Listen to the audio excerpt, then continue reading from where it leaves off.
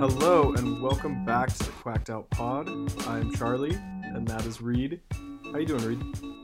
I am doing well. I just returned earlier today, I was saying, from a little trip to Chicago, and now I feel like I'm back and fully thrown into the college football season starting. So I'm excited. I did some research and stuff on the plane. Yeah, I can tell.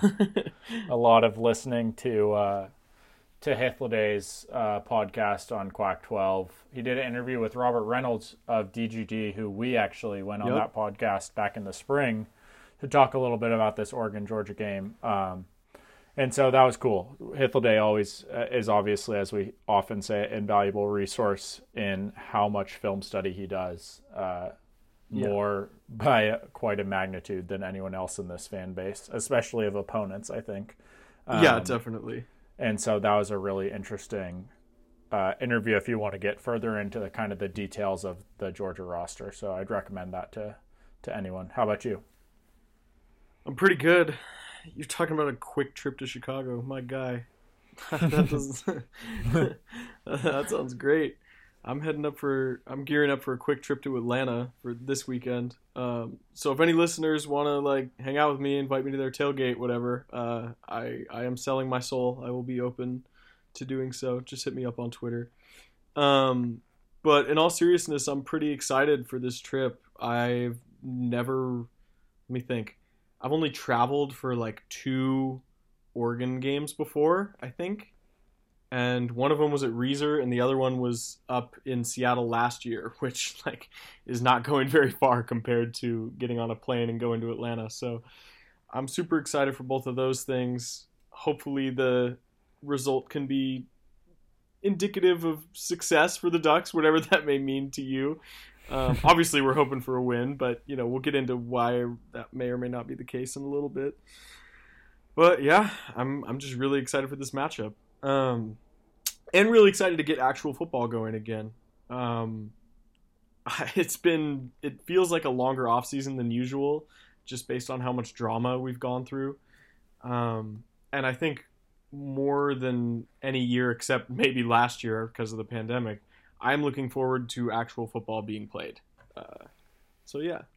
Yeah, I completely agree with that. I mean, the whole coaching search, and then obviously recruiting and everything's thrown for a loop in general, but then the conference realignment stuff especially was a whole nother headache and kind of existential crisis for the program that is ongoing, I guess you could say. But that's a great way to put it. Yeah. Maybe trending in a good direction. We'll see. Yeah, it's always tough to tell. And I mean, you can't really be predictive of those sort of things. And even if you are, it doesn't really help at all. Anyways, let's talk about this game. Let's kind of set the table in terms of what we expect before we dig into it a lot. And then we'll kind of see how those expectations might be recalibrated towards the end of this preview. So, in general, Reed, how are you feeling about this matchup? Yeah, I've had this line in my head a few times, and I think I probably said it before. I obviously compare this to the Ohio State game. I mean, it's a similar setup with going against a blue blood of the sport early in the season. We all get the parallels. I think that in comparison to that, I would say I feel more confident that Oregon can be competitive and kind of hang around in this game, but I think I feel less confident that Oregon's going to win. And that mostly stems from, for me, the fact that I just view Georgia as a really balanced team. We'll get into some of the details of it, but I think that there's a lot of position groups where I feel like, hey, maybe, Oregon could compete here, but I don't see many fatal flaws on Georgia's team or really almost any areas of huge advantage for Oregon where I'm saying, oh, if Oregon can really do this thing well, they're going to win. They have an advantage here that they can capitalize on. It's more about hanging around and trying to have a lot of things go well in different areas just to really be competitive with Georgia. But on the flip side, there's also not one position group for Georgia that the tight ends terrify me, but it's kind of a part of the passing game rather than I think Ohio State's full offense with the receivers and the running backs, and obviously Stroud leading the whole thing last year, really felt like if things went wrong, Oregon could lose by 30 or 40, you know? Yeah, so, yeah. I don't maybe feel that way, but how do you feel? Not good. This is a position I stated on our last podcast and just in general. I mean, if you're an Oregon fan, you can convince yourself via a number of different routes that the Ducks have a chance in this one. I mean, you can point out the 2 returning defensive starters or whatever the low number is. You can point out the fact that Stetson Bennett's the quarterback. You can point out just the returning production really across the board. But there are just a lot more obvious things to point out that go the other direction and tell me that Oregon is not going to do well in this game. Again, I'm not here to be a downer. I am very willing to be convinced otherwise by you that we have a shot in this game. And I mean, shit, man, at the end of the day, like, this is college football. Anything can happen. We know that. So, you know, you root for chaos in a game like this, and you just kind of see what happens. I am no less excited about the game. I am no less, like... I'm certainly hopeful. That doesn't mean I'm optimistic, but I'm hopeful. So yeah, I'm not willing to concede it completely, but I think that, I mean, one thing that's rattling around in my head as we get closer to real college football is I'm remembering last season a little more and thinking about all of the fan bases who played Georgia last year and thought maybe it will be competitive. And outside of Alabama, not only did they not lose a game, but it wasn't really ever competitive. I mean, the Clemson game in the first one, but that was a very weird circumstance. And after they hit any sort of rhythm, that Georgia team demolished everyone. You know, teams like Arkansas, who we thought, oh, maybe they'll be good. All these teams just went through them. Auburn, whoever it was never as competitive as you maybe imagined it would be. Florida had a great game against Alabama, and against Georgia, you know, it just was. So I think about all those fan bases and those teams in the SEC who aren't short on talent. I mean, Oregon's a really talented roster, but a lot of those SEC teams have a lot of talent as well. And Georgia pretty much blew out almost all of them. Or at least convincingly beat everyone. So we'll see. Yeah, I mean, a team like Arkansas, when they played them last year, they were top 10. Right. Kentucky was borderline top 10, if not in the top 10, when they went to Sanford and got blown out. Again, being in the East, Georgia had a relatively easier schedule than a team in the West, but the SEC West I'm referring to. But even so, I mean, you're still playing Auburn every year. You still played Alabama twice and only beat them once. And, I mean, you still got to play teams like Tennessee and Kentucky, and they caught Arkansas on the cycle. Right. Those are tough teams. Those were legitimately good teams. I'm referring mainly to Kentucky and Arkansas. Like, they would have a chance at winning the Pac-12 in any given season. I think it's safe to say. Yeah, right. I'd be worried if we were going to Arkansas week 1 or something, you know? Oh, 100%. Yeah. So you think about that, and then you think, like, well, it wasn't competitive when that team played Georgia, but we'll see. The other question I kind of had on here, too, is just kind of what does this game mean? How do we feel going into it? Oregon's been down this route before. If you go to, like, I mean, the Ohio State game last year is obvious. The Auburn game in 2019 is another similar one. And then there's, like, Michigan State if you go back, you know, that home and home. And even, like, the LSU game way back when is probably the last time Oregon played a team quite of this caliber, you know, a true national title co-favorite or whatever, you know, in an opening game is probably that LSU 2011 game. How do you feel about just kind of what this game means? What's the significance of it? Significance-wise, I mean,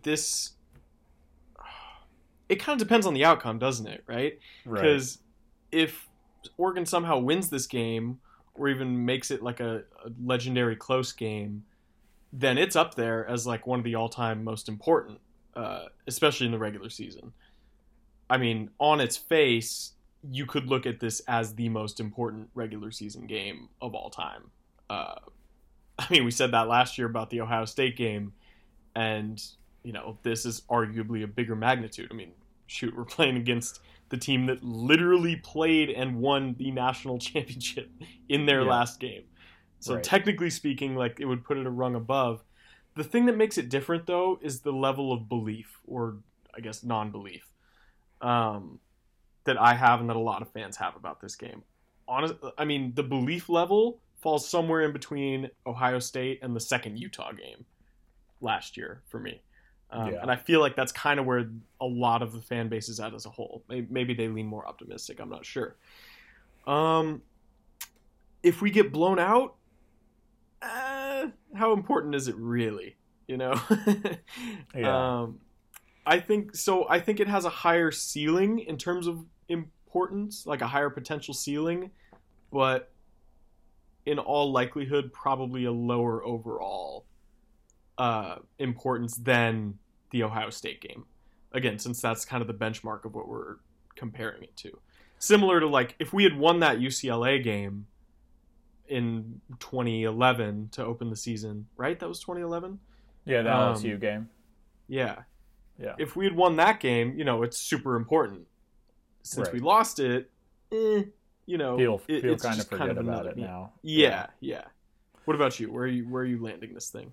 Yeah, no, I think you put it really well. It definitely has the potential to be a crazy game. I think that some of the pressure is taken off by both the fact that it's a new coaching staff, right, and they're national champions. You know, it's kind of no one really expects Oregon to win this game or even really to be competitive. I don't think it would be that big of an embarrassment as long as Oregon puts some points on the board or whatever. If it's a 34 to 13 game, I don't think people would be surprised exactly or really judge Oregon that harshly because of it. And then I also think, I mean, honestly, winning the Ohio State game kind of takes some pressure off of this one to me. I remember going into that game and thinking, well, Oregon was going to have a chance in this big to make this big non-conference statement at home versus Ohio State, canceled because of COVID. You go on the road to Columbus and you think, well, we lose this one. And I, in my mind, was always like, well, around the corner next year is you play Georgia in Atlanta. Yeah. Like, that's not going to be an easy game to win. And if you lose that one too, then all of a sudden it's you lost to Auburn, you lost to Ohio State, and you lost to Georgia. I think that now, having beaten Ohio State, I don't think there's any big feeling that Oregon can't compete on the national stage or kind of is going to fall down in these big moments as much. So I think could mean a lot, obviously, if they're competitive, but I think I'm more focused on judging this new coaching staff, not by game one versus Georgia, even though it's the biggest stage, but by how they do during the season. And I do think this game has a tremendous potential to kind of shape the way that this team approaches the rest of the season. And even if it's not the game that we go back and rewatch, say Oregon loses by 10 or 15 or 14 or whatever, it could be the game that kind of this team gets some confidence in, even in a losing performance, that propels them to a really positive season that could start off the Lanning era well. You're thinking of the same game I'm thinking of, aren't you? Auburn 2019. Yeah, well, yeah, that's true. That's true, of course. It was interesting. I put out a poll on Twitter. You're talking about the fan base expectation. I just said, how are we feeling? And I had a few outcomes for this game. Ducks win. People said 41% said Ducks win. Obviously, high. Ducks lose by 7 or less. That was 23%. Ducks lose by 8 to 17. So that's kind of like covering, but not necessarily a one-score game. Yeah. 27% said that. And then Ducks lose by 18 plus. Blowout. Georgia covers more. That was 9%. So kind of an interesting snapshot of where the fan base maybe feels about this one. You know, I wondered that Ducks win thing. Sometimes people see a poll and they have to vote it. Yeah. Feel like they have to vote it to be a fan. I wondered, gun to your head. I think a lot of people probably fall in the 7 or less or the 8 to 17 camp, I would guess, and that's kind of where I fall as a fan right now. But we'll see after we kind of get into this preview a little more. Yeah, I find it. Hey, I mean, as the people in the replies are saying about your poll, I'm proud of this Oregon fan growth we're seeing. I mean, 41% predicting an outright win against the defending national champs. Like, that's pretty good, you know? Yeah, I know. I was worried when like first 5 minutes after I posted, it's like 70% Ducks win. I'm like, oh Jesus, this looks really bad. But it settled down into 41%. You know, I mean, that's what do you expect from a fan base? Yeah, of course. And again, I love that confidence. Like, but I'm not going to say that on a podcast because I'm here to try to be impartial. Yeah. All right. So yeah, you want to dig into this thing? Really dig into it. Obviously, there's the Lanning and Georgia connection up front, and then Brian McClendon kind of not getting a lot of pub on the other side in terms of quote unquote knowing the roster. I'm not sure how much a wide receivers coach would compare to a defensive coordinator, but I would expect similar, actually. I mean, you would expect each coach on each team to know a lot of information about everyone on the team. So, first off the bat, like, do you think that'll play a part in this at all? I don't know. It's tough to really focus on it for me right now. Like, I just figure dig into the rosters in a lot of ways. It's an interesting piece. And it could play a factor. I just feel like it's so hard to know what effect that will have exactly. I mean, how do you feel about it? I kind of where you at. I don't. Even if it does make a difference, we won't ever, as fans, we won't ever be able to see that difference. Right. At least probably not. So I think it's a cool connection, and it's cool that these staffs have like different stuff going on at each place. But yeah, I'm not necessarily expecting it to play a huge factor. Again, like, even if you know a team like Georgia's game plan in and out, like exactly what they're going to do, the hard part is stopping it. And the real part that comes in is being able to adjust to it. Which, again, first year head coach versus the one who just won the Natty, like, on its face, not looking good on paper. But I'm going to try to stop being so damn negative in this and really just get into it. So, Georgia offense, Ducks defense first up. Yep, that's what I have, and I can lead it off a bit. We talked a little bit about some of this stuff, obviously, on the season preview, but this is a little more detailed and in-depth. Again, you know, you look at the start of this offense, the skill positions, quarterback, running back, wide receiver, they're all really good for Georgia, but not necessarily elite, not scary is what I put on the document. And I think that's a fair assessment. You know, Stetson Bennett, people might know the deal with him. I don't know what people's perception is exactly, but he won a national championship there. I think of him as a certainly good college quarterback.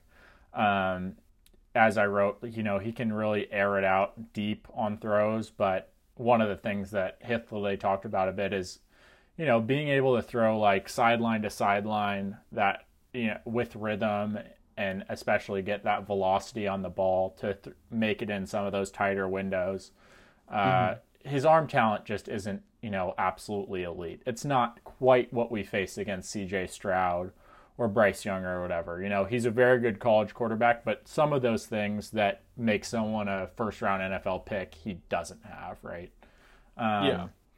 But I don't think that means he can't be effective. And the other part of it is, you know, last year he had a certain committee of people around him. I look at kind of a quartet of players in James Cook, Zamir White, George Pickens, and Jermaine Burton. Those four guys, along with the tight ends, obviously, for Georgia, kind of created their attack last year, or were the defining pieces of it. And obviously there's a lot of depth at wide receiver, which is going to step up this year and take in some of those things. But I think that those four guys are all gone, and especially the duo of Cook and James Cook and Zamir White are kind of unique playmakers that I'm interested to see if Georgia will have a real replacement for. Mm-hmm. What's your kind of impression of what they lose and just kind of how you view this offensive attack in general?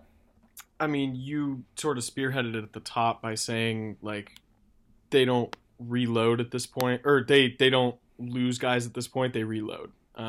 They've been recruiting. I think the blue chip number for Georgia is what, 77%, something like that. Yeah, it's 70% really even up there. No, yeah, it's high. It's close. It's pushing 80 if it's not there already. Yeah, for comparison, Oregon's at like 60, and that's sort of on the lower end of the blue chip ratio amongst like what are there like 25 teams every year that fall into it. Like Yeah, if that 20 to 25, I think. it's really a pretty small sample size. So essentially, my point is like they have guys stepping up who will be for real. I mean, McIntosh and Milton are very solid options at running back for them still. And again, with that offensive line that we're about to talk about, I'm really not concerned with Georgia's ability to be able to move the ball on the ground. Again, I would love to be proven wrong. I mean, last year against Ohio State, which we will keep referencing, the entire game plan was let them get their underneath routes in, let them, get some yards on the ground. We'll try to stop them as best we can there. But really, when it comes to making Stroud make tough decisions in the red zone, that's where we're going to make our money. And it was. I mean, obviously, anyone who watched that game, that was the difference in the game was our red zone defense. So, hopefully we can find something similar against Stetson Bennett. Again, though, the tight end room in particular is what really scares me when you get down to the red zone. There's just not a lot of guys around the country that can defend that sort of thing. And while Oregon has some length on defense, guys like Bridges and Bennett Williams, I mean, this is kind of a different breed when it comes to stopping these Georgia tight ends. So, yeah. Yeah, I think those guys put Oregon in a really tough position. I mean, I think that's the biggest thing. If there's an area Oregon doesn't have an answer to, it's the tight ends. Like, if those guys are clicking and Stetson's putting the ball in the right places, they're nearly impossible to defend. Mm-hmm. And Oregon, I am really go for it. What were we gonna say? Well, I was just gonna say I don't feel like Oregon has anyone that I think is that's experienced and like a perfect foil to those options at tight end. Maybe you disagree with that, but I mean, what do you think? I mean, I don't think there is a perfect foil for tight ends like these. So, yeah, I agree. In terms of the running backs, though, I mean, again, running behind this offensive line, I think anyone could really do it. The question is how Lanning defends it, because we know his specialty is in the front seven. And if Georgia really wants to control this game, obviously you typically do that on the ground. So if Georgia does get a lead, I'm actually interested to see how the Ducks respond on defense. Because at that point, if you can stop the short stuff and get your offense the ball back enough times, I mean, obviously that's your only route back into a game you're losing. If Oregon are ahead, I'm really interested to see how Stetson Bennett is used to attack this Oregon defense. Again, it's probably going to be with the tight ends. But, I mean, in the Ohio State game, like, we never had to see Oregon defend against an Ohio State team with the lead because they never got the lead. Yeah. I think it'll be a little more difficult to do that against this team, but in terms of game control and the way Lanning's had to play defense with Georgia, it's always with a lead. So, I'm essentially just really curious to see how that shakes out. There's so many, like, there's such a wide range of possible expectations here that, and I'm not good enough at dissecting schemes to even say them, but suffice to say, there are a lot of different options for how Lanning can choose to defend Georgia. Yeah, I think that's true. I think that it's interesting. I mean, obviously starting with like running the ball, with Georgia running the ball, like Oregon being able to stop that is kind of the first question of like how you build this defensive scheme. If the defensive line can like be competitive and get a push.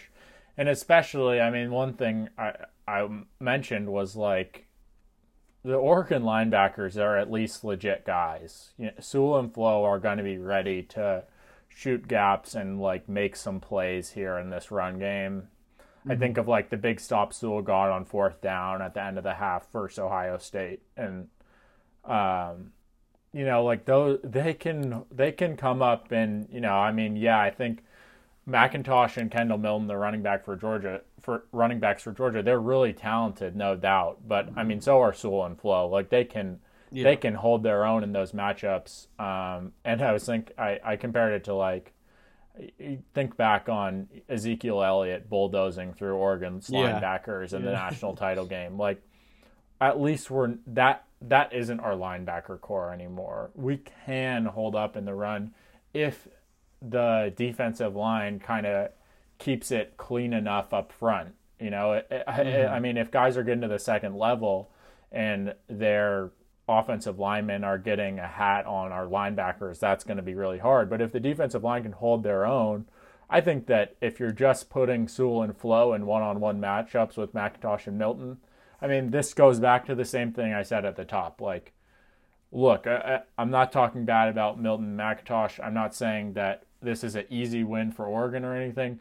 But ultimately, like, that's a matchup Oregon's going to have to live with if that's what they get set up in. And it's not going to be it might not be a blowout advantage for Oregon, but, like, Oregon's going to have to win that pretty straight up, you know, pretty fair, pretty even one-on-one matchup and turn it into an advantage by just having those guys play like first-round talents that they can be against some really highly rated running backs. So that's one of those areas. And I think that it'll be interesting to see, like, how does this evolve? That's step one is if Oregon can do that, then where does Georgia turn? I mean, you look at the tight ends, that's obviously a big part of it. That's going to be hard to stop. At receiver, I think losing Burton and obviously losing George Pickens hurts. They have a few guys who are really talented. A.D. Mitchell and Ladd McConkey are two guys that they talked about a lot in the podcast that Hifliday did. McConkey is a bit smaller. He's, I think, only 6 feet tall and maybe like 180, but he's an outside receiver and just really fast. And then their lead guy is a true sophomore, A.D. Mitchell. And so I'm kind of game planning this out. I'm thinking, you know, well, if you're Oregon, you think like it starts with Christian Gonzalez. We brought him in to be the elite corner that we thought Mikael Wright might be. Can he shut down A.D. Mitchell and kind of at least win that one-on-one matchup? And again, it's a hard one. It's going to be competitive. Like, it's a good player versus another good player, but you have that, and then on the other side, who's your cornerback two? How does he handle McConkey, who's going to be really fast? Because you look at a guy like Dante Manning. If that's who wins the corner job for Oregon, he's fast enough, he's athletic enough to be with anyone. I mean, that's why Manning was a 5-star, but you look at all the mistakes that Oregon had in coverage, like in the Alamo Bowl, if you make those mistakes, like, even though it's inexperience on inexperience, a wide receiver's mistake is so much less costly than a corner's mistake. You know, one blown coverage, and that could be 7 points. And if you do that a few times, which is frankly what we've seen the sample size of Dante Manning so far in his career, is if you put him out there for a full game, there probably will be a couple blown coverages. That cornerbacks do that, and then sometimes they learn and they become lockdown corners after they get some reps under their belt. But that's going to need to, those guys, who, whether it's Manning or maybe it's Bridges at cornerback two, whoever that is going to need to be playing pretty sound assignment football, because otherwise, I mean, you know, but Stetson's going to be looking for a shot over the top if it's there. Yeah, and both those guys, McConkey and Mitchell, did factor in the downfield passing game. McConkey, especially last year, was kind of the main deep threat for them.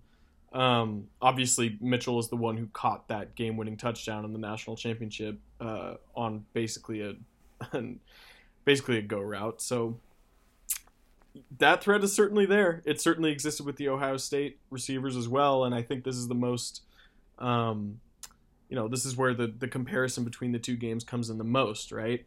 Again, Oregon was able to keep everything underneath them in that game, other than Mikhail Wright checking the play when the play was starting. But I'm not even necessarily putting that on him. It's just kind of what happens against Ohio State. Again,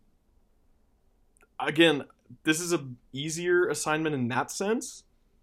How about on the Oregon side of it, though? Like, do you trust Gonzo plus likely Manning, maybe Bridges / whoever, more than you trusted last year's corners? I'm curious. I don't know. I mean, I think the matchup I might trust more, just in that it's not Olave and Wilson and Njigba. I mean, these guys are talented, but they're not quite what that wide receiver trio was, maybe. But yeah, I don't know. I think Gonza is the best corner of that group, but I would take DJ James over anyone in the cornerback 2 race right now. I mean, I think we all know that. Yeah, that's fair. So we'll see, but I don't know. There's so little knowledge about these guys right now, right? I mean, like I said, cornerbacks can take a turn. You look at on the other side, which we'll get into for Georgia, like Keely Ringo for them. Another, I think he was borderline 5-star, if not a 5-star. He tried to, take over the starting job during last season. And he went out there, and there was a few times where he had those freshman moments and got burned on a few plays early in Georgia's season. It didn't hurt them because they always had a huge lead. But then he put it together, and now going into this year, everyone looks at Keely Ringo and says he's a potential first-team All-American. So sometimes that's the way that cornerbacks learn, and I think, the fall camp and everything and spring has been so shut down. There's been so little that's come out, really, about where this Oregon team is or about a specific player, like what the race at cornerback 2 really looks like, because no one outside of the team has seen it. So I don't know. I don't know what to think of that, but it's certainly not a sure thing that Oregon's going to be able to defend those guys at all. Yeah, and I would I know you mentioned him, but Kearis Jackson is a guy who can really hurt you as well. I mean, he returned, I think he's Georgia's main return man, if I remember correctly, from last year. And I mean, safe to say, the dude is athletic as hell. So, it's hard enough guarding a guy like that in the slot, but then you mix in some of these possible tight ends that are lining up, and it's just really difficult. By the way, Jared Denny, our colleague over at Scoop Duck, my guy, just wrote an article about, the title is literally, How Will Oregon Deal with Georgia's Loaded Group of Tight Ends? So in case you're wondering, he's got a little more detail on that, but we can give some here. Simply put, Reed, how does Oregon deal with Georgia's tight ends? Yeah, I don't know, really. I don't know. I think that you just have to, I think individual guys have to step up, obviously. Like, there are some options with length. It sounds like Brian Addison is coming on and might be a potential starter at safety for Oregon. Nice. Jamal Hill's pretty long, obviously, at the nickel position. And so those are names, and they have length, and they're pretty athletic, but they haven't been lockdown impact players yet at Oregon, really. Jamal Hill, flashed obviously in the 2020 conference title game versus USC and has had good points in his career. And then Brian Addison was a high 4-star out of high school who was split between wide receiver and safety, transferred to Oregon, played a little at wide receiver, but we haven't seen him super meaningful moments in the Oregon secondary. He's gotten some looks there, but I don't know what to think about that. I think that you just have to hope some things go your way there. You're not going to win that matchup probably, and we didn't see anything when Oregon faced Utah, obviously, that would suggest that they're very good at handling quality tight end play. In fact, it said pretty much the exact opposite. So I think you know, it might be as simple as you just hope that Stetson misses a few throws here or there. You hope that, you know, Triquez Bridges or Brian Addison's flailing arm hits a pass up in the air that Noah Sewell can grab or something. And maybe if you just, you know, get that one interception or whatever, it creates a little bit of doubt, or it's able to offset the 80 yards that Brock Bowers picks up and another 45 that Darnell Washington gets and whatever else Eric Gilbert is hit, you know? Yeah. I mean, I don't know if there's a way that you're going to be able to really solve this puzzle. Hopefully Lanning has a better idea than me, at least. Yeah. Well, I mean, again, I don't really have anything to add to that. That's what it's going to take, is, like you said, Bridges, Hill, Addison, Bennett Williams, people like that stepping up. I don't even know how confident I am with our linebackers in coverage. I don't know if that'll be something we have to do or not. That's a question for Lanning. But yeah, I think kind of what this all circles around is the offensive line. I mentioned earlier it's one of the best in the country.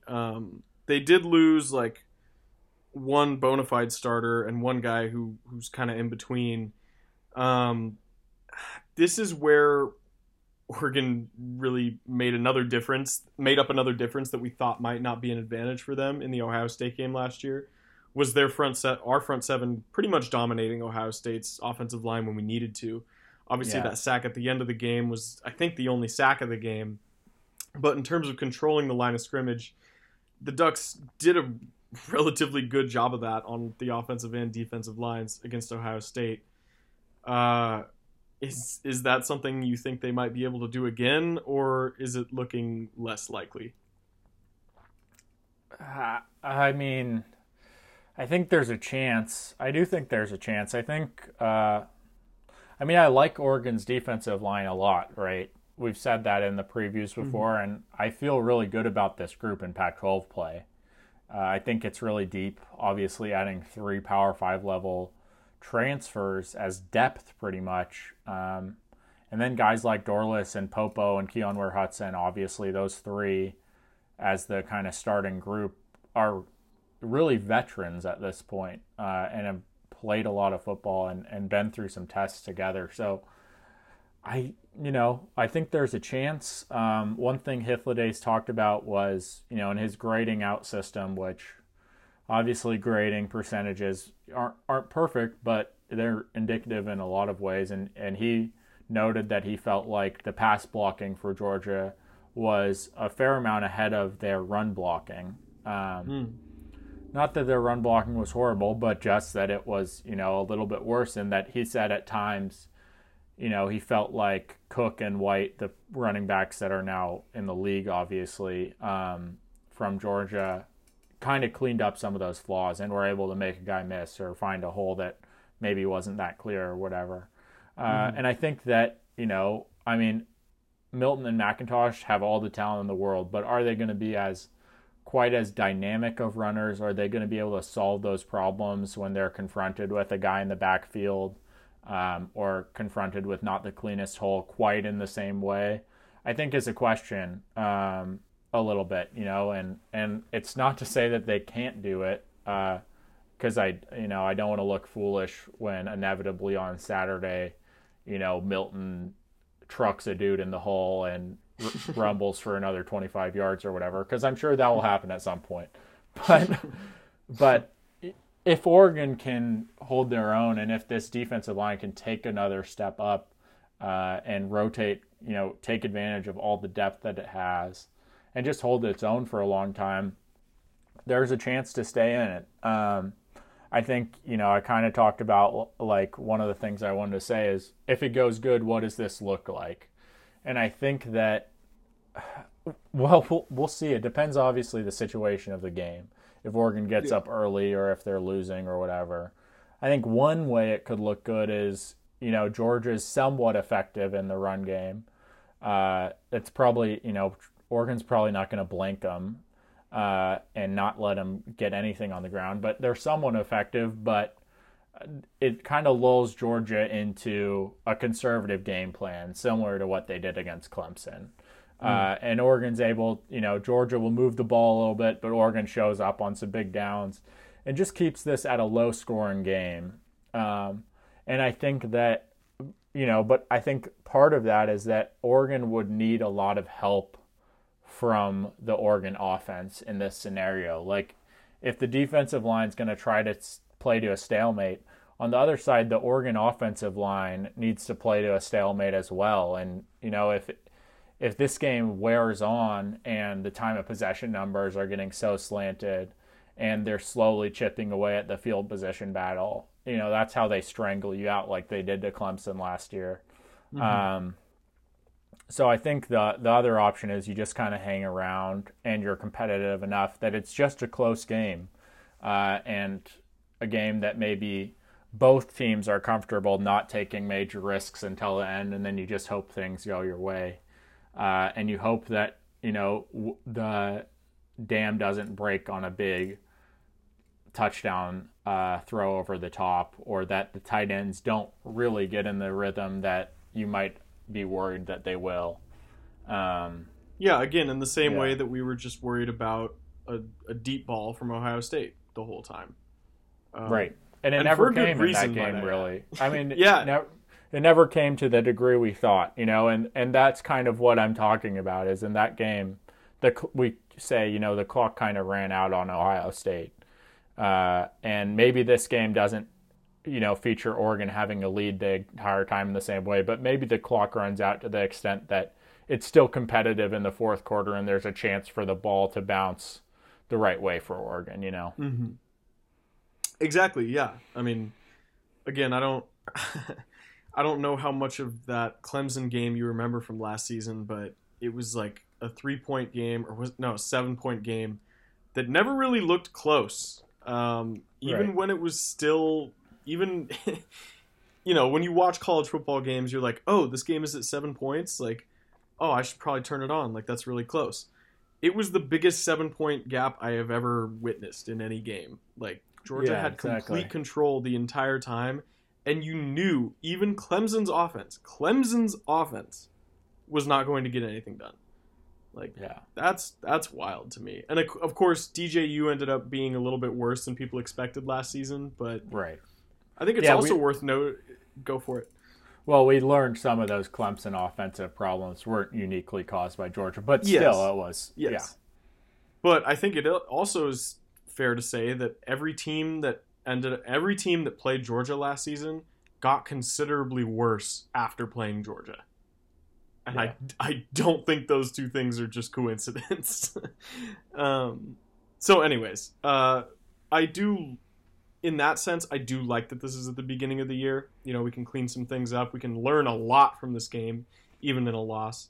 And, like we said about the Auburn game, if it goes good, we can take what got us here and keep it rolling for whatever reason. For stuff that goes bad, it's clear things we can improve on. We'll see how it shakes out. But do you have anything you want to add on that side before we move to Oregon's offense? Yeah, I think a good segue to the offense is, as I mentioned, part of this defense. I mean, this is a close game where or if Oregon wins, it's going to be a close game where Oregon doesn't have a huge margin in any one area to kind of stack up a dominant win on. And so it's going to require the offense helping the defense as well and putting them in a good position. The defense could play a great game for 2.5 quarters, and if the offense stalls out every drive, Georgia's going to run up the score, and it's going to look bad, even if we will go after the game and say, actually this defense played as well as you could possibly ask them to, but similar to what happened versus Utah, there were tons of 3-and-outs. The momentum stacked up. The field position battle was lost, and there's no way you can ask every third down stop opportunity you possibly could have. Yeah, exactly. There's just no way you can ask this Oregon defense to come put a shutout on Georgia if the offense isn't helping them out at all. So Yeah. Yeah. All right. Well, let's see then how we might respond to that tactic, Yep. I guess. So on Georgia's defense, obviously, you know this already. It's pretty much the greatest college defense of all time. I mean, maybe one of those Alabama teams from the last few years can pluck that title, but for my money, I'll take. I've never seen a defense have the sort of speed and ability that Georgia's did last year. Yeah, especially in this era of college football offense. Like, Yeah, you look man. at the early 2010s Bama defenses, yeah, they were dominant, but they weren't dealing with these type of offensive attacks and dominating games. No one's done that in the way Georgia did last year. Which is why I think a lot of us were so eager to see the Oregon Alabama matchup when they were both in their prime. So, anyways, that's a whole different story. Point being, there are three and a half starters that return from this team. Keely Ringo, the corner that you talked about already. Chris Smith is the safety. Jalen Carter, their defensive tackle, and Nolan Smith, an outside linebacker. All four of these guys are going to the NFL. More people on this defense will also go to the NFL. Again, they're reloading at this point. They're not replacing or whatever. I can't even remember the old cliche at this point because they're not rebuilding. They're reloading. Rebuilding. Thank you. Yeah. Anyways, as we mentioned on the last episode, 5 of their 15 top tacklers are returning from last season. But I mean, dude, Nolan Smith was good enough to be a starter on any damn team. Same with Jalen Carter. I mean, the dude was an absolute animal. Like, the only reason he wasn't starting is he was behind other NFL players. I mean, Ringo had the game-winning pick, or not game-winning, but the pick 6 to seal the national championship game. You talked about his development, and obviously he was looking at Oregon at one point in his recruitment. What an arc that is. So yeah, I mean, they lose guys obviously like Lewis Cine and literally everyone else that was on their defense. But how are you feeling about Oregon's chances to move the ball? Do you feel better on this side of the ball or worse than on the defensive side? Well, that's an interesting question. I don't know. I don't know if I could. I think I feel kind of similar for pretty different reasons, I guess. Or I mean, obviously it's different. But I wouldn't say there's one place I'm super excited. I mean, I think this is weird because Oregon offensively, outside of the offensive line, is pretty unknown.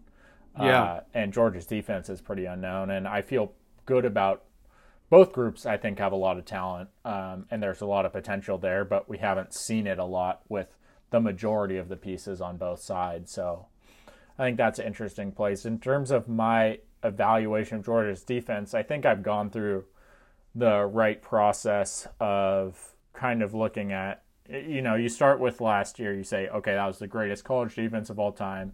Then you're like, okay, what did they lose from last year? Oh my God, they lost Jordan Davis and Trayvon Walker and Nakobe Dean and, Lewis Cine and all these people. Quay Walker, like you can keep going. Yeah, it's like, oh my God, they're probably not going to be very good. And then you look at, okay, who do they have coming back? And you're like, whoa, they returned Jalen Carter, who's maybe a top 2 defensive player in the country, and Keely Ringo, who's a first-round talent at corner, and Nolan Smith, who was rated above Kayvon Thibodeau and probably will go in the first round of next year's NFL draft. And it's like, oh, this defense actually is still really, really good. So that's interesting, right? I mean, but it can both be really, really good and still be worse than what last year's was. It will be a long time probably before we see a defense as good as 2021 Georgia again. I think you start at the defensive line. We talked about this before. The easy parallel here is what Oregon faced in 2019 with Derek Brown leading the way and Marlon Davidson, I think, Big Cat Bryant of Auburn's 2019 defensive front. And Jalen Carter's that guy for Georgia. There's a lot of other depth behind him, but he's the dude. And the other guys are very good too, but probably not as stacked, obviously, as last year's was. I mean, they don't have both Jordan Davis, who we all know the story of as a nose tackle, and Trayvon Walker, who was the number 1 pick in the NFL draft, and Jalen Carter behind them. So it's a drop off from last year, but it's really, a huge challenge for Oregon still up front again. And if you look over at the Ducks, you say, well, this offensive line kind of resembles maybe a light version of what Oregon was going into 2019. These guys are pretty veteran now. Forsythe certainly is weathered, as is Walk, Big Sala. All those guys have been through a lot. Been through a lot of games at Oregon. TJ Bass, obviously, probably the best player on the Ducks offensive line. And it's just a question of whether I think they can transform into that veteran offensive line group that carried the Oregon offense in 2019 and kind of replicate the success that group had in the battle against Auburn to open the 2019 season. It's not, as with all these spots, I don't think that these guys are going to dominate Georgia's defensive line. You can take that off the bingo card, kind of. Jalen Carter getting pancaked probably isn't on there. But maybe, maybe you're running for, 3.5, 4 yards a carry. Maybe that could happen, Maybe you can get to 5 yards a carry. Maybe you can get to 5.5 if you're really doing well. We'll see. It's going to take a lot of these other position groups going well and having slight wins, and it's going to take the Oregon offensive line doing their part and getting enough of the push and the running backs behind them fighting for extra yards here and there and winning their matchup by a tiny bit in order for this game to be competitive. And the other thing I wrote is, Georgia's probably going to get through on a few of these, right? Like Nolan Smith, Dan Lanning had an interesting quote about him kind of being like he said that the defense kind of embodies Nolan Smith's personality, that he's kind of their leader. Yeah. Nolan Smith's probably going to get through at some point on Bo Nix. And you hope that aligns with the time that, Bo Nix is struck by the gods and has some magical escape and finds Troy Franklin running 30 yards downfield and things just work out. That's the night it's going to have to be for this to kind of go well for Oregon in some ways. You hope it's not the play where, Bo Nix runs around and loses the ball or whatever, or throws an interception. It's going to have to align sometimes. The bad plays by the O-line have to align with Bo Nix having some composure and being able to get out of it, even if it's not a big gain, throw the ball out of bounds or whatever, and live to fight another down. Because if this is a close game, it's going to be a long and competitive one where it's going to be a necessity, I think, for Oregon to force some mistakes from Georgia, and it's going to be crippling if the Ducks make many mistakes of their own. Yeah, and there are always opportunities back into games, and those come in the form of turnovers. Right. I liked, hopefully the Ducks can win that turnover battle. That would be a big difference and a possible win. Kirby Smart had a great quote this week because Oregon still hasn't technically named a starting quarterback. He said, quote, "We know who the quarterback's going to be." And I like how we didn't even mention that to start talking about the QB room. It's going to be Bo Nix, and he's played Georgia 4 times, and I'm pretty sure he's lost every time. Correct me if I'm wrong on that. I'm pretty sure you're right on that. So, yeah, we'll see what happens, man. I did like your point that this is the most unknown side of the ball on both teams. Yeah. So, in a lot of ways, I'm more curious to see what this looks like. Because here's the thing, right? Comparing Oregon's defense to Georgia's offense, they could, Georgia's offense could be middle of the road this season. Maybe they're in the 50th percentile of all teams. Maybe they're in the 25th or the 5th percentile. But on defense, we pretty much know Georgia's going to be in the top 10% of all teams on defense. If they're not a top 10 defensive team, it'll be a failure for them. and that's even higher than the top 10% in college football. So I I would love to take some positive things out of the offensive side. Um, I mean, if some crazy shit's gonna happen, it's I would expect it to happen on defense, not necessarily offense. Crazy shit, as in good things for Oregon. Um, so yeah, man. I mean, I like your point in here about Oregon's running backs are a big unknown. I mean, we've been hyping up Cardwell for a while now, but that's all talk, and he hasn't. He's shown us some talent in these games, and we can talk. We've talked about how when he played for Oregon last year, it was like often in worse spots than Dye was getting. But in general, maybe he can do something. Maybe a guy like Bucky Irving and Marquise Irving and Noah Whittington, guys we haven't seen before for Oregon. Like maybe they're playing better than expected. But it's going to take a team effort on offense. If you could highlight one portion of it that we're pretty secure in, like you said, it's got to be offensive line. But I mean, who's our running back two? Probably Cardwell, then Irving, then Whittington, right?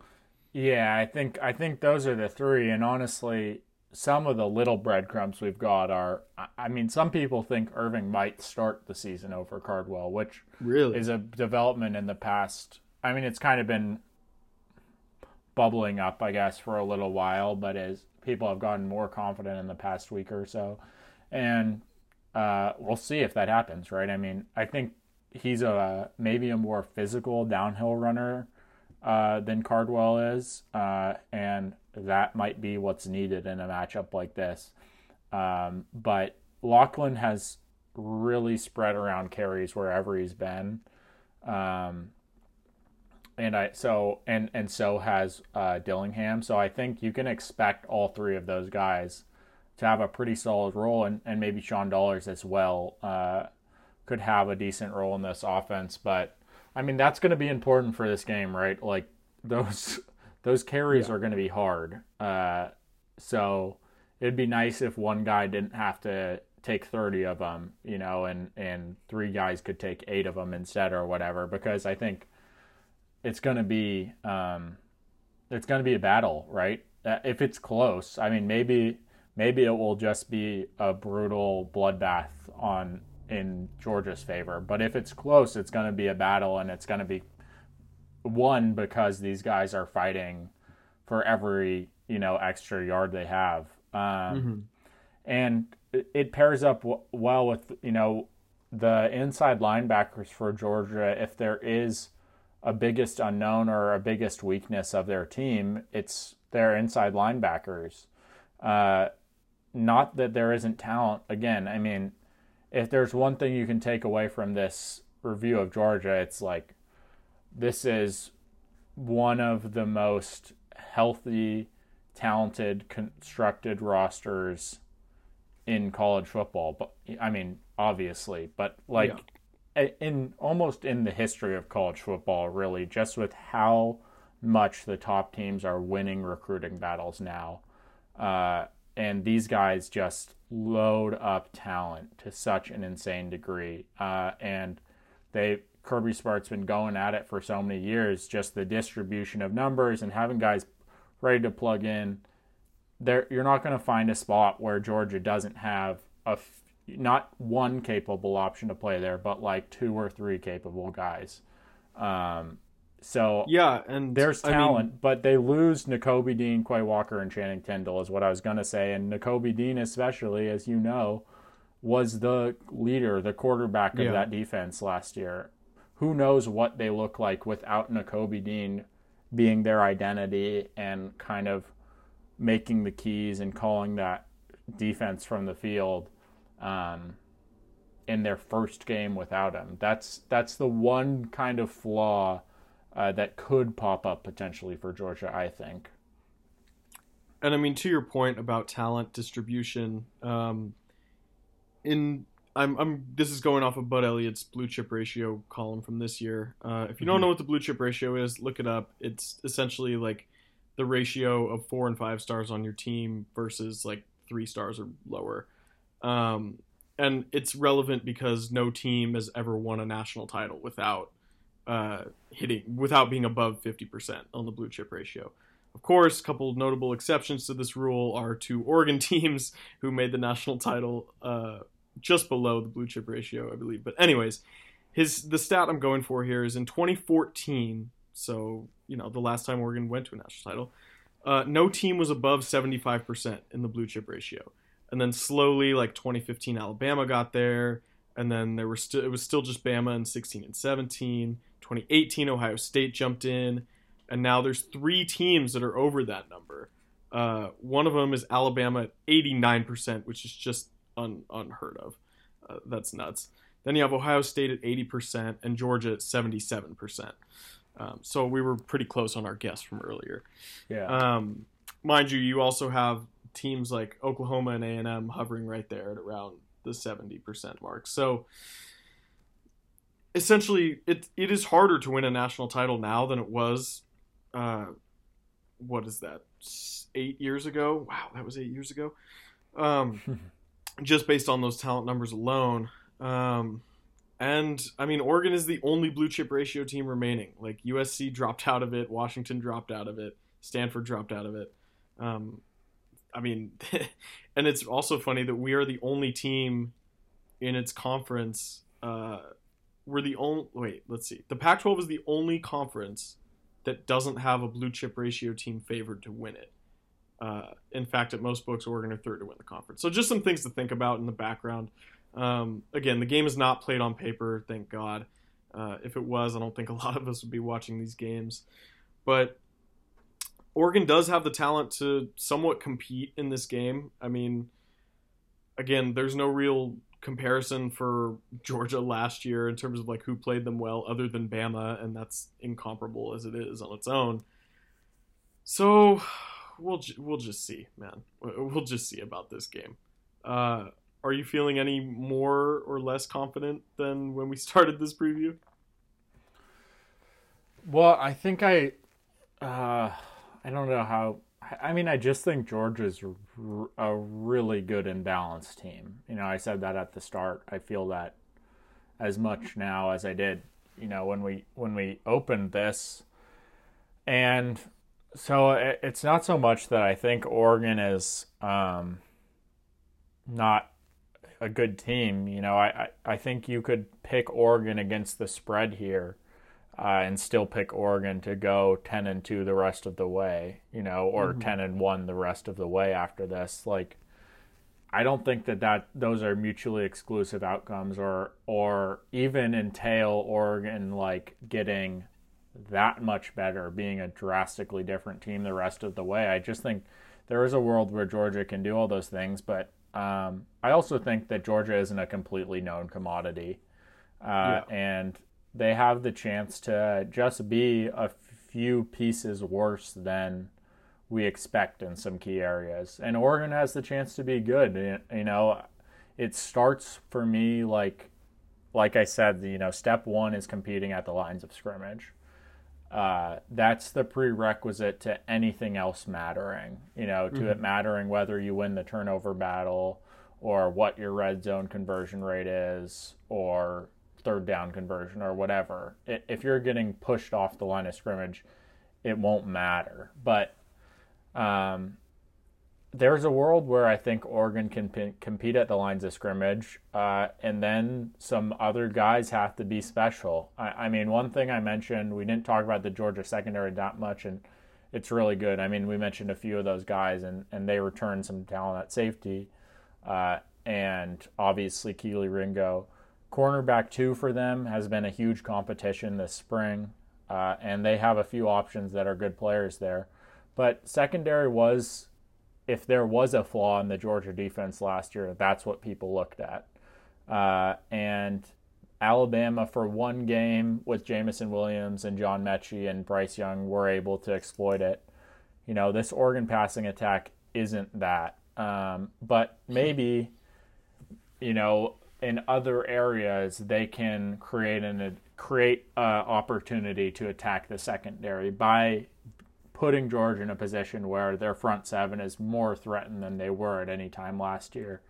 They can, create an opportunity for Oregon's young wide receivers, and we'll just see what these guys are, right? I mean, we don't really know what Troy Franklin and Dante Thornton are capable in a full real game. We saw what they did in the Alamo Bowl, but in some ways that was a bit of a glorified scrimmage, I guess.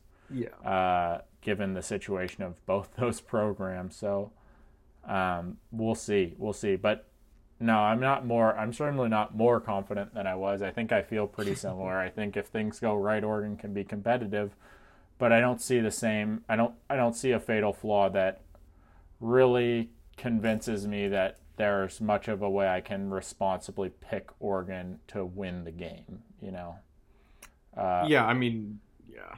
I or say that they should win. They could win, but to say that they're the better team going into it seems really, really difficult. Yeah, I mean, you're just lying to yourself at that point if you say that. Or you're a very persuasive person to yourself, I guess. Either way, I might pick Oregon against the spread here. I've seen a lot of people do that, but yeah, as you're saying, I mean, there's not a lot of reason to believe Oregon should come out with a win on paper. Again, though, I mean, crazy shit happens every year, man. This is a similar spread to where the line moved once we realized KT and Justin Flo weren't playing in the Ohio State game last year. Like, do you remember? How did you feel? I'm actually curious to ask you, like, how did you feel when that happened? Because I was downright scared when I learned that. Yeah, I was scared too. I mean, I remember just kind of rolling out of bed to watch that game and watching. You slept? Wow. Yeah. Well, yeah, and watching like game day beforehand, and them just kind of piling on Oregon. Basically putting them in the ground and saying it was over. And Oregon obviously showed up for that game and did really well. I mean, I felt like I had gone through so many, scenarios about what that game would be, and I was just kind of exhausted and ready to see what happened. And I didn't have that many expectations, I guess, after all of that fell off. I remember tweeting something to the effect of like, whatever. Now these guys just get a chance to go out and play the game, and we'll see what happens, and it worked out, I guess. But I don't know. What was your memory of that? I mean, that was definitely a surprising turn of events when Oregon took that lead and never gave it up the rest of the way. It's funny because at the time, I think we've talked about this, probably not on the pod, but we actually have a mutual friend who was on like the Oregon staff as a recruiter, or like a recruiting intern, basically. And I hung out with him the night before at our other mutual friend's house, and he was like, yeah, they don't, like, Flo and KT are both not going to play. I was like, are you serious, man? Are you kidding me? He's like, yeah, no, we're keeping it under wraps because, like, you obviously don't want that coming out the night before. But, yeah, so I went to bed pretty scared that night. Still excited, of course, but pretty damn fearful. And I woke up, and the entire game I was shaken. I mean, when I remember the time where I was actually most scared in the entire game was when I think TreVeyon Henderson had like a 9-yard run, or maybe it was like a 12-yard run or something for a first down. And I was like, damn it, if they're going to be able to do that so easily, like if they can run the ball 10 yards on us, we are screwed. Like we are simply not going to win this game.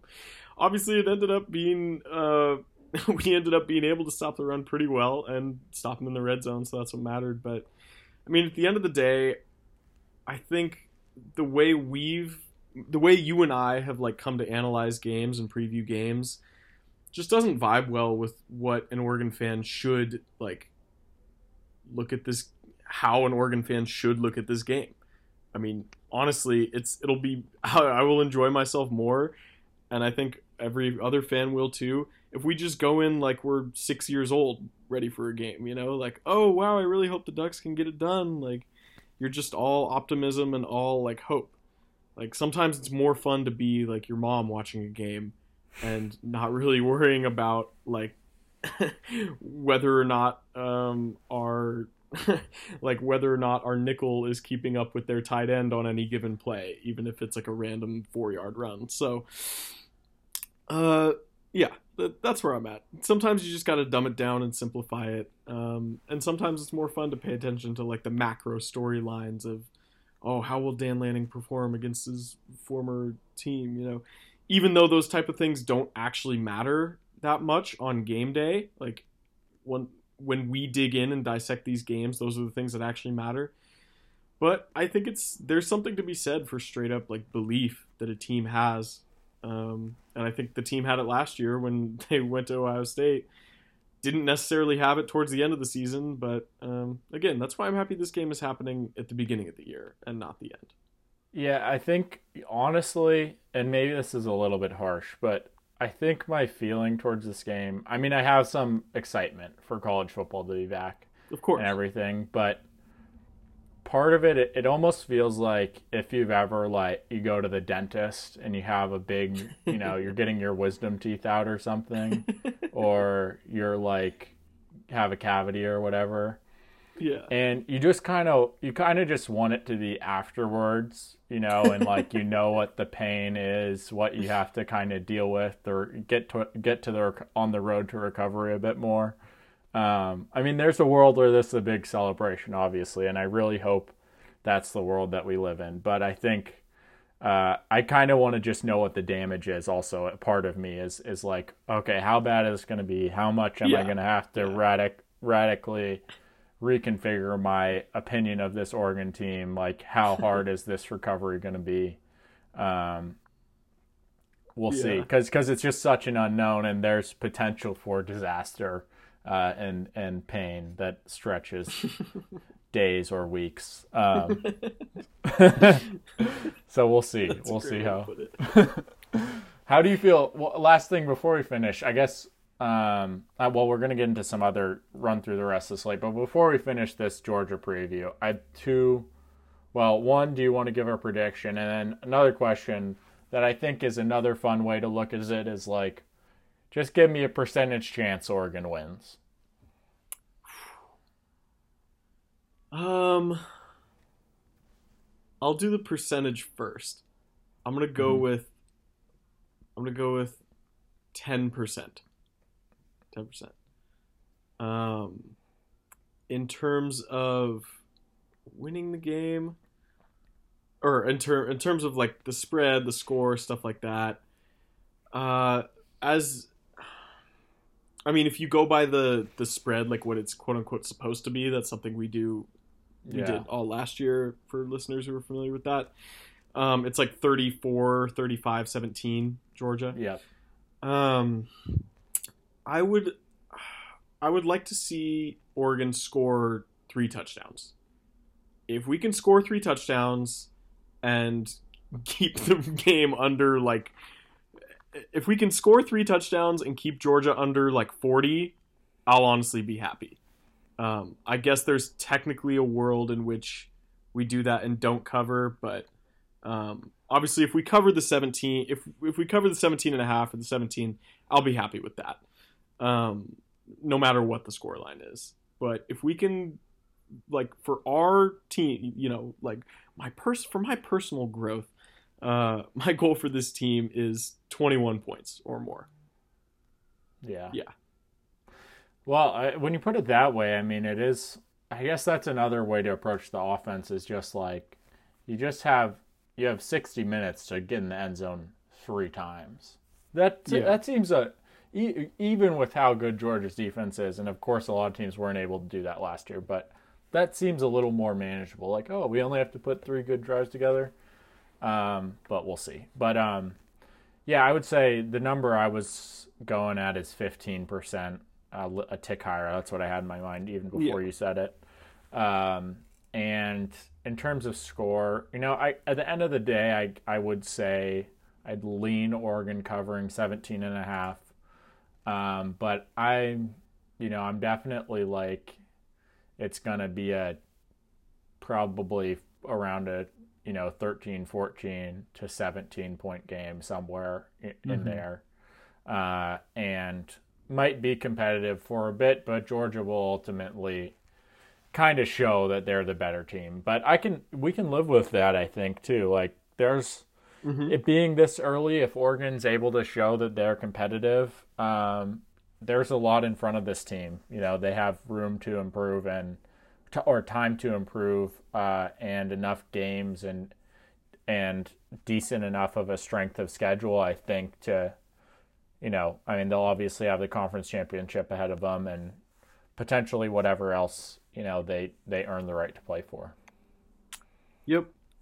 All right, man. Anything else on this game before we move on to maybe some, I don't know, some other games throughout this week? I was gonna throw an adjective on it, but we're fine. Yeah, let's get past it. We'll talk about it again on the other side. See what the damage is, I guess. God, this is brutal. All right, sounds good, man. So we're going to bring back Pac-12 picks for this season. Hopefully we do better than last season, in which we both finished with losing records. But it's hard to pick stuff against the spread. If you can do that, then you should do it professionally and make money off of it. But, even the best bettors operate at around, what is it, like 50, 55%? Something, 55, 56%, something like that. Yeah, exactly. So let's do some week 1 spreads for these Pac-12 games, shall we? Yes, indeed. You want to start it off? Yeah, baby. You got to start at Utah at Florida. The Utes are 1.5 point favorites, so it's basically a heads-up game. It's a really interesting matchup. Obviously Utah were the best team by far in the second half of the Pac-12 season last year. Oregon fans don't need reminding of that. Florida fell off a cliff last year, ended up firing their head coach, but now they have Billy Napier in there. Have you seen how many analysts this guy has? I know. At Florida? Oh my God, dude, he's got a whole team just of analysts. It's wild. Yeah. So that's pretty interesting. The Swamp is always a tough place to play, but I can't pick against Utah, man. I just love the Utes right now. Yeah, I'll take Utah as well. I'm worried because it's a huge game for Pac-12 perception. Obviously, you have the best team in the Pac-12 or the preseason favorite in the Pac-12 going up against middle of the road team in the SEC. I'm a little nervous though. Going to the Swamp in general, Pac-12 teams outside of Oregon have not performed well in the non-conference or bowl season. Correct.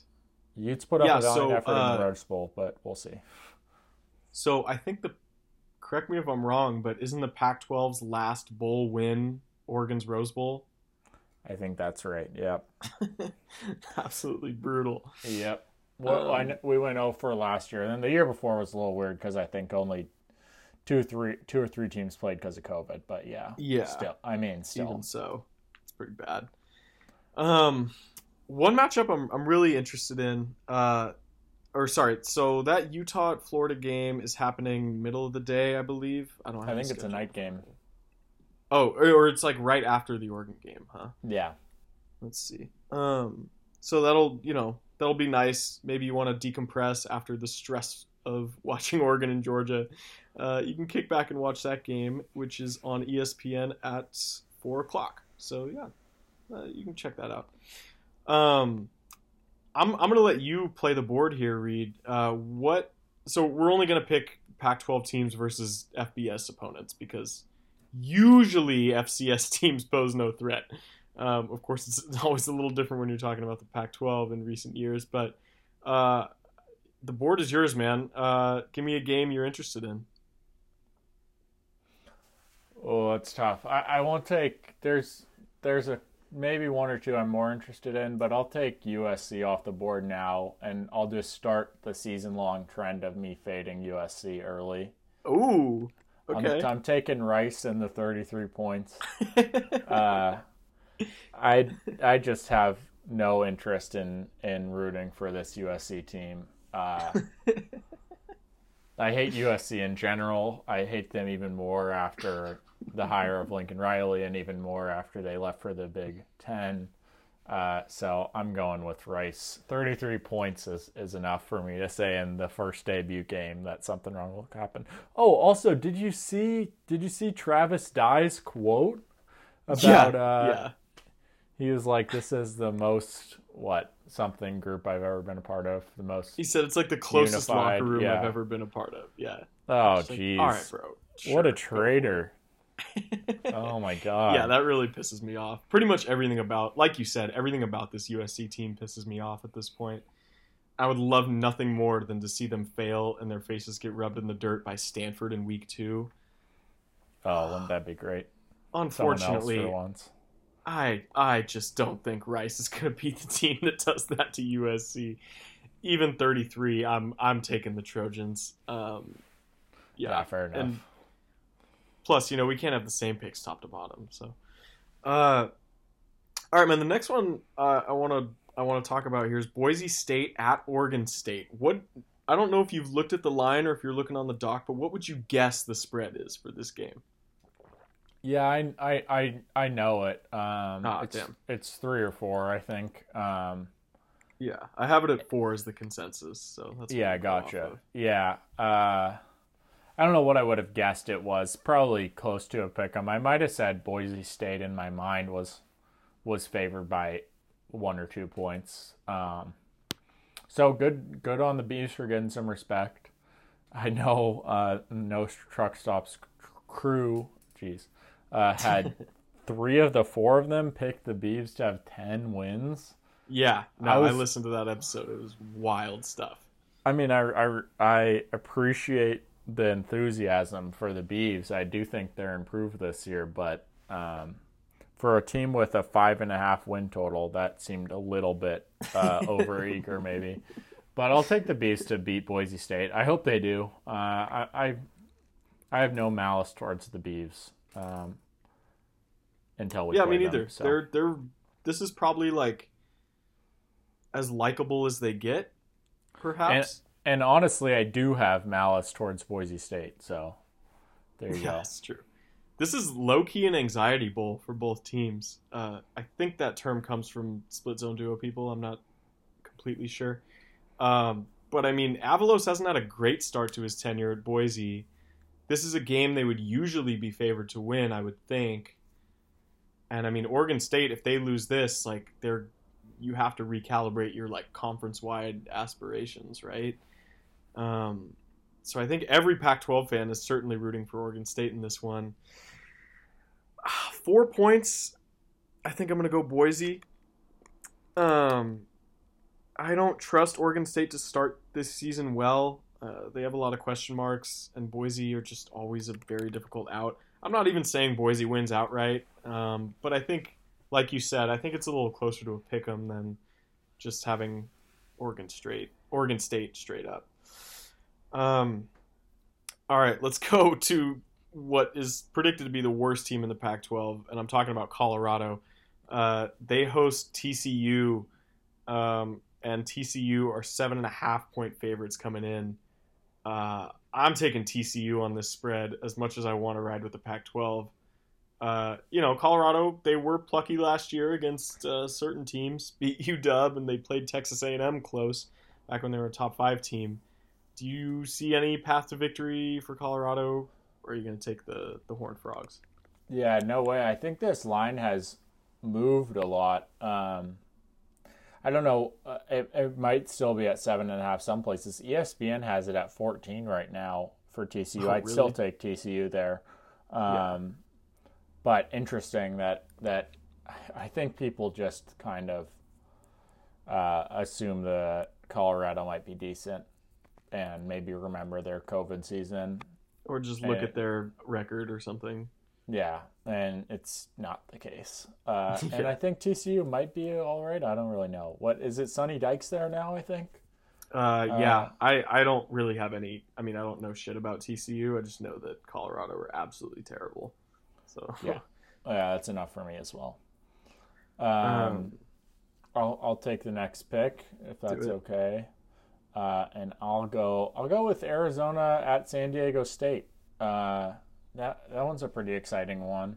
Yep. You have San Diego State favored by 6.5, just under a touchdown, I think. Yep. I guess. Oh, geez, I don't know. I guess I'll ride with Arizona. I know I'm going back in the pack a lot, but I like Arizona enough. Yeah, I mean, I agree. I'll take Arizona there. This is an interesting matchup because, again, SDSU like beat two Pac-12 teams last year, Arizona and Utah, on both ends of the spectrum. Everybody's like bullish on Arizona being better than last year, but I think a lot of people are conflating better than a one-win team with all of a sudden they're going to like make a bowl game or something, which I don't think is the case. Uh, Yeah, I don't either. I'll I give only, Arizona a cover here. That's all. yeah, I think they'll cover. I don't know if I think they'll win. I hope they'll cover, I guess. But it's kind of a fun undercard there with Oregon State and San Diego State, or with Oregon State and Arizona's games. Both those will Yeah. be really fun. Let's just bundle these last two together because they're both 23-point spreads. Bowling Green at UCLA and Kent State at Washington. Um, I mean, I'll choose UCLA and Kent State respectively because I'm just blindly picking at this point, and that's who I want to root for in each of those games. Yeah, I'll go UCLA. I guess I'll go Washington too. I kind of think they will cover this one. Uh, they've they've shown an ability to. I mean, I think it'll be like the Arkansas State game last year. A blowout the bad Yeah, G5 teams, lose to the good FCS teams. I like it. Um, all right, man. Any other games you're looking at from around the nation this weekend? Obviously, there's Notre Dame at Ohio State kind of being the big one, but maybe Arkansas Cincy. Does that interest you at all? Yeah, it does. I think that's where Josh Pate is going. Well, I'll go Of through course my he is. weekend a little bit. You can add some. I think Thursday night, I'm excited for West Virginia Pittsburgh. What do they call that game again? Backyard Brawl, baby. It's Backyard Brawl. back. Yeah. Yeah, that'll be fun. Old school Big East rivalry. Yeah. Um, Oh, otherwise, we I mean, got Penn State at Purdue as well on Thursday night. hmm Interesting. yeah, I think. I mean, the start of my Saturday is going to be pretty consumed with that Oregon game. Obviously, Yeah. the Cincinnati Arkansas game interests me. I don't know if it interests me even enough to have it on a second screen though. When I really just want to be hyper locked in on the Oregon game. I'm excited Fair. to see what happens after the fact, but depending how Oregon's going, I don't know how closely I'll watch the Arkansas Cincy game. Utah, Florida, we talked about. I mean, that's probably the one I'm next most excited for. Yeah, same. And then, yeah, we'll see what Notre Dame can do traveling to Ohio State with a similar line to last year. That'll be fun. And then it's also nice that we have games on Sunday and Monday. We have Clemson, Georgia Tech on Monday, and LSU, Florida State Yeah. in New Orleans on Sunday. What do you think of the Notre Dame Ohio State game quickly? 17-point spread. Oh, Any it's leaning? 17. I mean, I'm honestly, I think Ohio State will win. Don't get me wrong. I think Notre Dame might be a good pick to cover there. I mean, they're always just decent, you know. Yeah. Although I Yeah. am curious to see how some of these other first year head coaches around the country do, or even first spot head coaches. Obviously, Brian Kelly at FSU is a big one, and then Freeman replacing him at Notre Dame being his first full-time gig. So interested there. Narrative wise, whatever USC does is gonna be, on like the Pac-12 Twitter account and all these like ESPN, these random Twitter accounts are gonna be stirring shit up about how great Lincoln Riley's offense is. So I guess it's worth seeing if they like trip over their own dicks or whatever. But yeah, I really like those Sunday and Monday games as well. It's kind of nice how you get that on the first weekend before there's all this NFL stuff clustering everything up. If you had to pick one like super random like upset loss, where are you going? From around the country. Yeah, any of them. That Because I is kind of like Colorado State at Michigan. Michigan obviously has not been known to start the year very well, even at home. Like, I think that could be a plucky one. Or NC State at East Carolina if you want to get kind of creative. I think BYU traveling to South Florida is going to be an interesting one. Okay. I'm kind of, I want to see what BYU's deal is, obviously. And it's a 12-point spread, it looks like, is what I see. So that'll be interesting. I hope that doesn't happen just for the sake of Oregon's strength of schedule. I think that Clemson, Georgia Tech, too, maybe something interesting could happen there. Oh, I don't know. I'm excited to see what Clemson is this year, I guess. So, yeah, that's true. Yeah, they've been replaced by Georgia as the incumbent playoff contenders, or shoe-ins, I guess. Yeah. Which, by the way, you got any playoff predictions? Oh, I think it's an interesting year. So I think, Notre Dame plays Ohio State. So if that game isn't close, and Notre Dame has not an easy schedule exactly the rest of the way. They have BYU, they have North Carolina, they have Clemson, they have USC. So Notre Dame seems like probably not going to make the playoff. I mean, playing Ohio State and Clemson and USC, as well as some other tough games, like probably 2 losses in there. Yeah. So that kind of takes out their playoff spot. Oklahoma has a new first-year coach. Texas is pretty good, but maybe not playoff level. So, I don't know if Big 12's getting a team. Clemson could be back. Are they really, though? How good are they? I think that a lot, and then obviously we know the deal with the Pac-12. Maybe Utah can, I think there's a chance Utah goes into the Oregon game 10-0. I think that's going to be a close game. We'll see when we get there what it's looking like, but anyways, I think there's also a chance USC just runs the table in the Pac-12. Yeah, that could happen as well. So it's interesting because I think there is a potential spot for, I think a one-loss Pac-12 champ has a pretty good case this year, just based on how it's going to go. And I think also in the SEC, maybe teams will. I think the Alabama and Georgia could just create complete carnage everywhere else because they're just both are so good, especially Alabama through the West, I think. With how hard the West is and still the fact I think Alabama's going to beat everyone or have a pretty good chance of doing that. Anyways, that's a long way of saying I think that the Big Ten could get 2 teams in, and Michigan has a good shot of being the second team. Michigan and Ohio State. Alabama has to be in there because I think they're probably going to win the national title. And you know what? Screw it. I'm going to go Alabama, Georgia, Michigan, and Ohio State. That would be a weird playoff, but... That would be a weird playoff. Those are the 4 I feel best about. And I'll take Alabama over Ohio State in the national title game. Wow.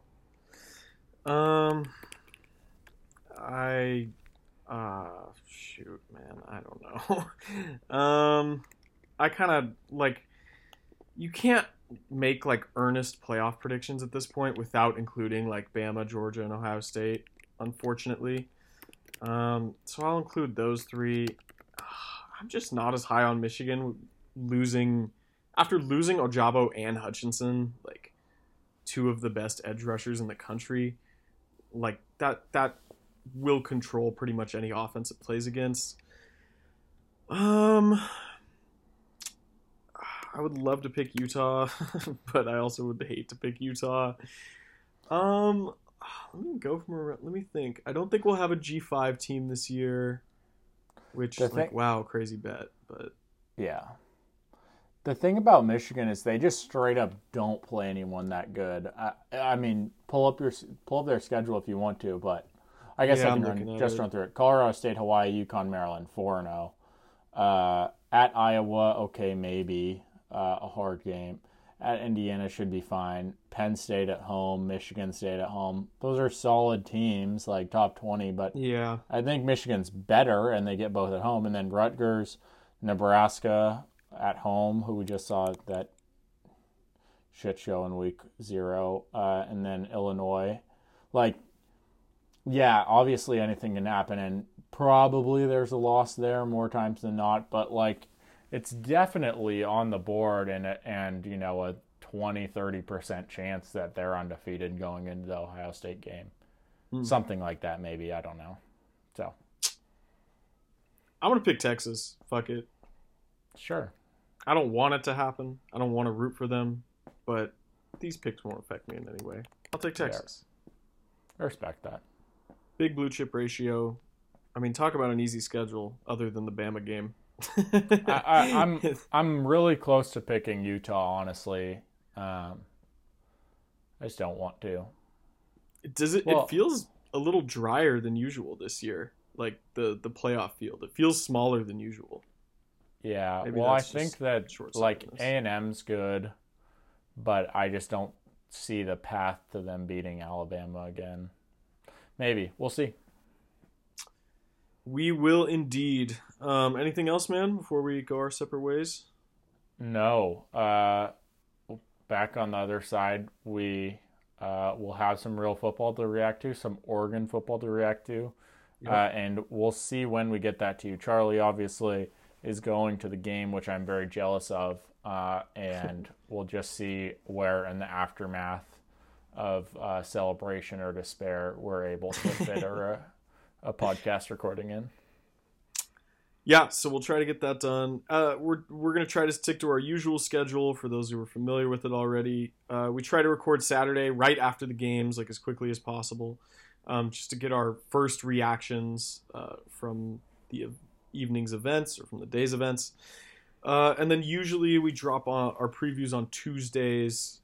Typically we start that episode right after the playoff rankings release.